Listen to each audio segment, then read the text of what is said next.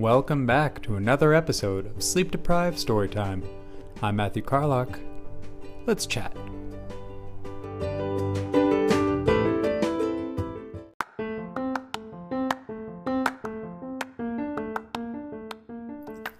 Welcome back, friends, neighbors, randos on the internet. I'm trying to get back into the swing of things, and I wanted to talk about something that is light. Recently, I've noticed my wife and I doing something peculiar. I've known her going on 14 years now, and it has only been in the last couple of years that we've been doing acting certain ways. What I'm referring to is adopting mannerisms that we usually have around and only dealing with our kid. For example, nuzzling. Malcolm loves to nuzzle. He likes to pretend he's a little kitty and he'll come up to us and just nuzzle our legs. Or, our butts, or wherever his head can reach. And it's cute and adorable, and we laugh when we say, hello, little kitty, and he meows at us. And, last week, I, went up to my lovely wife, and I just started, nuzzling her, and she was like, what are you doing? And I'm like, I don't know. It's just the way we act now. We act like we do with our kid all the time.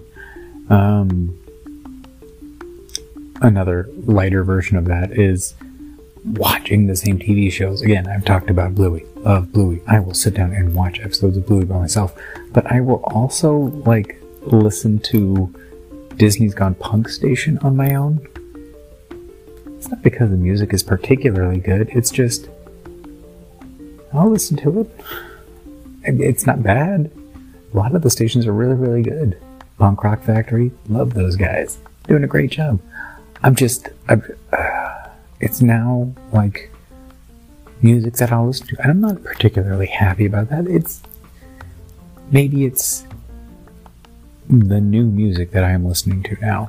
I'm not particularly happy about it, like I said, but I'm also not going to stop it. Another fun thing that we've been doing is telling each other we have to go potty. Yep. Just, hey, gotta go potty. Malcolm's not around. She doesn't need to know, but I'm just telling her, gotta go potty. We've both done it. It's weird. I don't know. It's probably just where we are. This kind of goes back into the dorkifying episode where we were just sitting and where we're trying to dance with our kids and you get all weird and you move your body differently just to be at their level. And I'm doing that now, and it's just so not just a dancing. I'm just it's funny. It's funny and it's enjoyable. It's another instance in which you adopt and change to the situation. And it's really hard to go back, once you've crossed a certain line. It's really hard to be that individual again. I can now understand how, parents can get upset at losing themselves and their kids. It's important not to lose yourself. But I also find it insanely funny when these habits that have only come around because of a kid suddenly kind of work their way into your actual personality. I love it. I think it's funny. I don't know. Another thing, I could have gone on a different episode, a whole different tangent on this. I'm throw it in here. I also find myself acting a lot like my dad. I hear the way I laugh, and it's exactly like his, especially when I think about when I was younger, super young, like I'm 5 or so, 5 to 10, like how he would act with us, how we would, roughhouse, and how we would tickle and play, and the weird voices he would use, and I'm doing the exact same thing. And Malcolm is kind of doing the same thing. He'll like put on the same voices. I'll just talk about another fun thing that he's doing. I get mad at traffic often. We are in a heavily traffic area, and Malcolm has started telling me, act like a monster. If you're angry, act like a monster. So I have to put on this voice and say, I'll get you, scallywags. And it makes him laugh. When I'm just angry by myself, he doesn't like it. But if I'm an angry monster being silly, he laughs and thinks it's hilarious. And so today, driving to work, the driver made me upset, and I went, Rah! I just yelled like a monster. He wasn't in the car with me. He hadn't been in the car with me for like 20 minutes, and I still roared like a monster like I would. It's ridiculous. Being a parent is ridiculous. Alright. I think it's going to wrap it up for me today.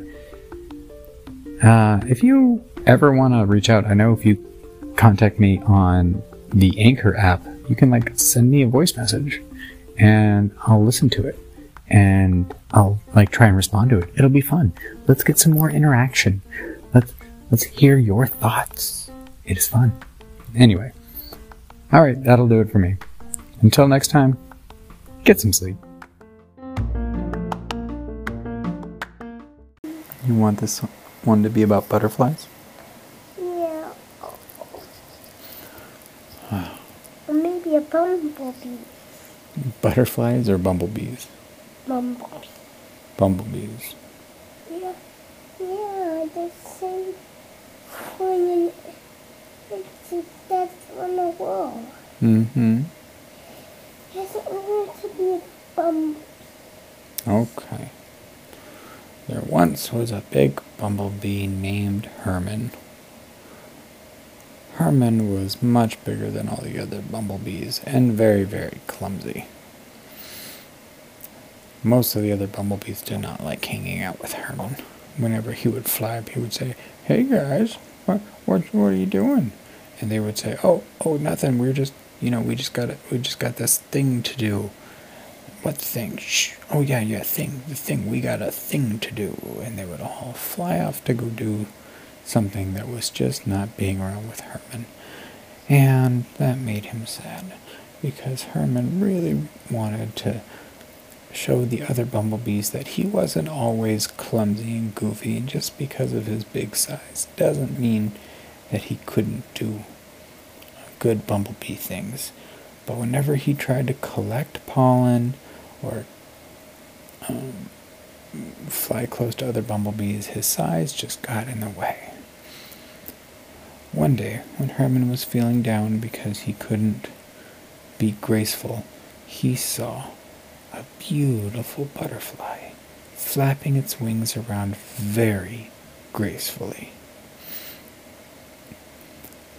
The butterfly lifted off gently and landed gently from flower to flower.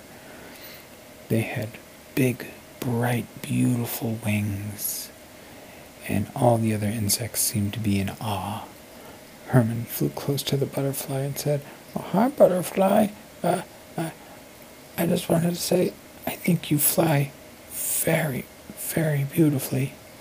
And the butterfly said, "Why, thank you, Herman. How do you know my name?" Everyone knows Herman the Bumblebee, even us butterflies. Herman was embarrassed, but the butterfly said, "Don't be embarrassed, Herman. Just because you're bigger than all the others and a little awkward doesn't mean you have anything to be embarrassed about." Herman just looked a little bit more embarrassed. "Easy for you to say. You jump around delicately and land gracefully from flower to flower. I just plop down from spot to spot. No one takes me seriously." But the butterfly said, "Well, Herman, if you would like to do something different, what would you like to do?" Herman thought about it for a while and said, "If I would ever try to do something different, it would be to get the respect and admiration of all the other bumblebees." "And how do you think you could do that?" asked the butterfly. "I need to impress them and do something that no one else can, that only I can do." So the butterfly and Herman sat there thinking, what could Herman try and do that only he could do as a very large bumblebee that no one else could? That's when they heard the sound of a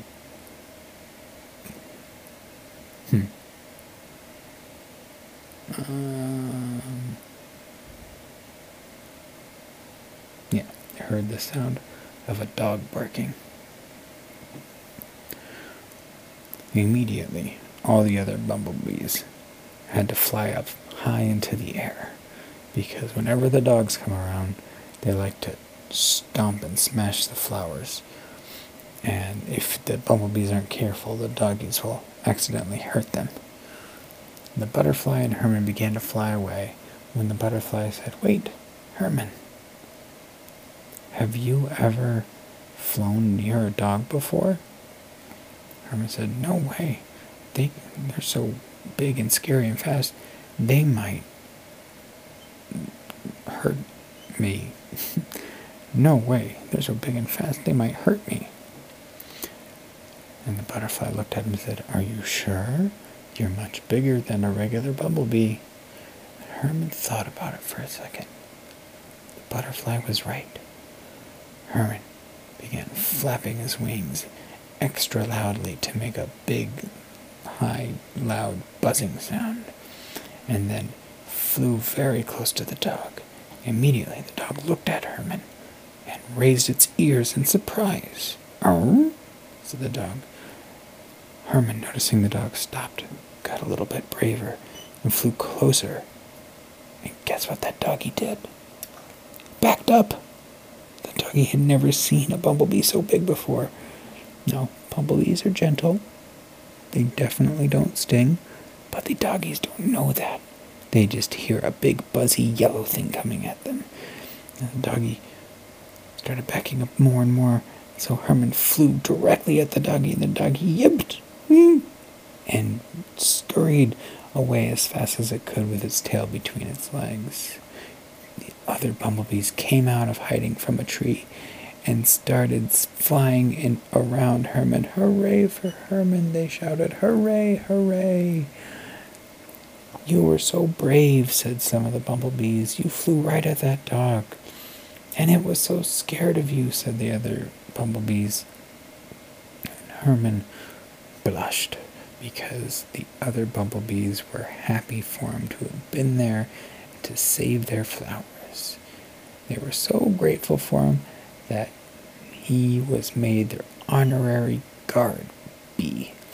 And from then on, the other bees liked hanging around Herman because he protected them, and he took his job very seriously, and he was a good protector, although he would never hurt a doggy or anyone else. He just liked to be big and loud. The end.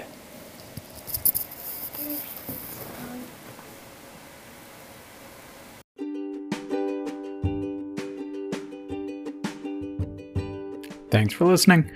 If you enjoyed this episode and you'd like to help support the podcast, please share it with others, post it on social media, leave a rating, yada, yada, yada. To catch all the latest from me, you can follow me on Instagram at KolracM, that's KCOLRACM, or on Twitter at Kolrac, KCOLRAC. Thanks. See you next time.